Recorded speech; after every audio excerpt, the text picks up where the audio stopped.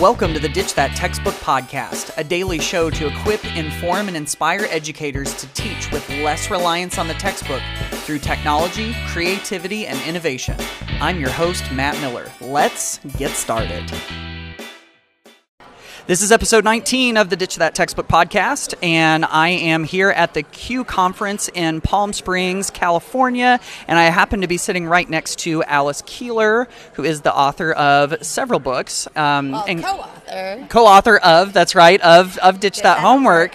Yes, absolutely. And we were just having a conversation about math a little bit ago, and just sort of about a missing piece of the whole conversation in math, which happens to be conversation. Is that fair to say? Yeah, conversation. I saw this incredible presentation this weekend. These sixth graders, oh my gosh, these sixth graders were doing the presentation at this math conference, and they were blowing my mind away, number one, with the amount of confidence they had to be. The kids are like, yeah, we're just excited here to share with these adult teachers. And I just... that alone was the most mind-blowing, but what gave them that confidence was that in their math class, they regularly engage in mathematical conversations. Mm-hmm. And so the cool thing was it was a Socratic seminar. Mm-hmm. They were using the 3-act math from Dan Meyer, mm-hmm.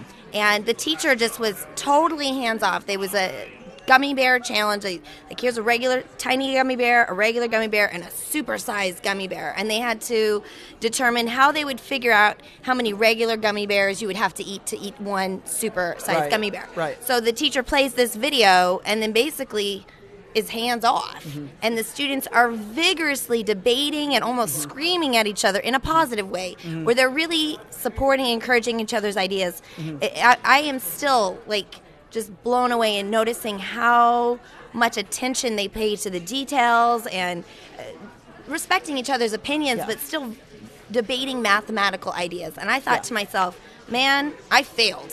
I never, ever had my students yelling like, no, this is how I would work it out, in a passioned mathematical reasoning. Yeah. But we know conversations are powerful. Yeah. Right? Conversations are one of the most, if you look at John Handy's research, one of the things that's very high is number talks. Okay. And then classroom discussion. Mm-hmm. Both of those are really high for learning. So mm-hmm. why are we not having more of that conversation? Okay, so along that line, if you've got a more traditional teacher that just is kind of having a hard time wrapping their brain around that, where would I get started with that? What would you tell that teacher, do you think? So many things. You need to follow Joe Bowler. That right. I know it's everyone around me is like, let's just say Joe Bowler all the time. But yes, drinking the Kool-Aid. Joe Bowler obviously promotes the number talks, and so getting some ideas around that, like the dot card thing that she does with students and having them talk out what strategy they would use. So instead of just throwing out, here's how you would do it, is you start with how do you think you would do it, and it just allows students. I like the 5 E's lesson plan model. Engage, explore, and explain comes third.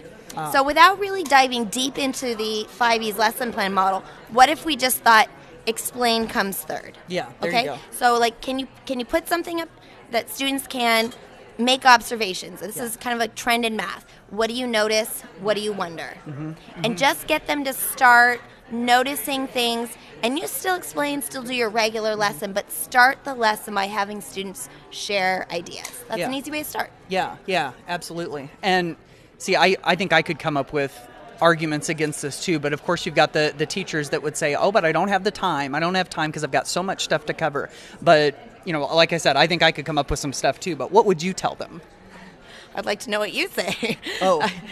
Covering is not teaching, right? So only exactly. 9% of the adult population has number sense. Mm-hmm. And so if we really talk about what's the purpose of math, I know we used to say, I'm a high school math teacher, I have a degree in math.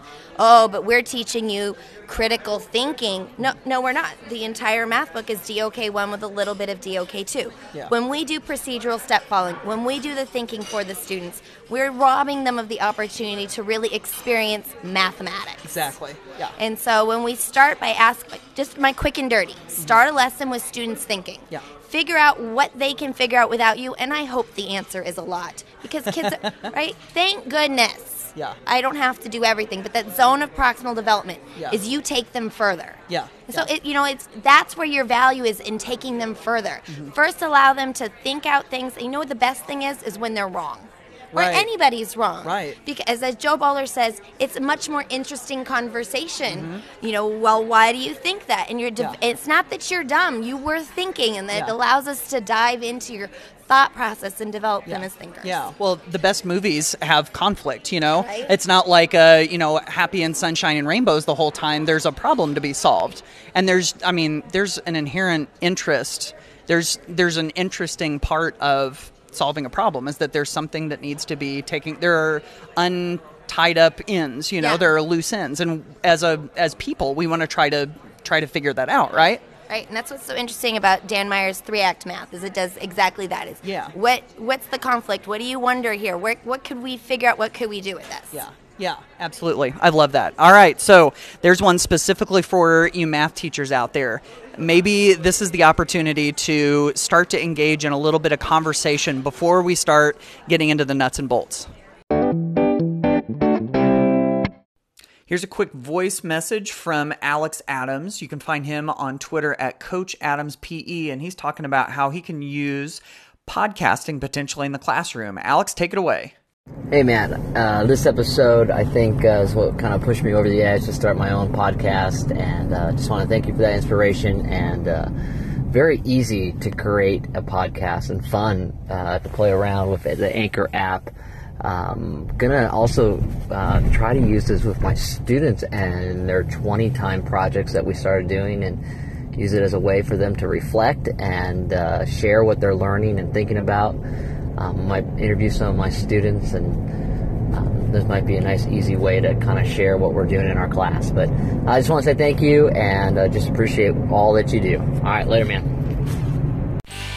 Thanks for listening to the Ditch That Textbook podcast. Be sure to subscribe to the podcast on iTunes, Google Play, Stitcher, Spotify, or wherever you listen to podcasts. If you love it, be sure to leave a review and rating on iTunes to help others find the show. Thanks for listening, and happy ditching.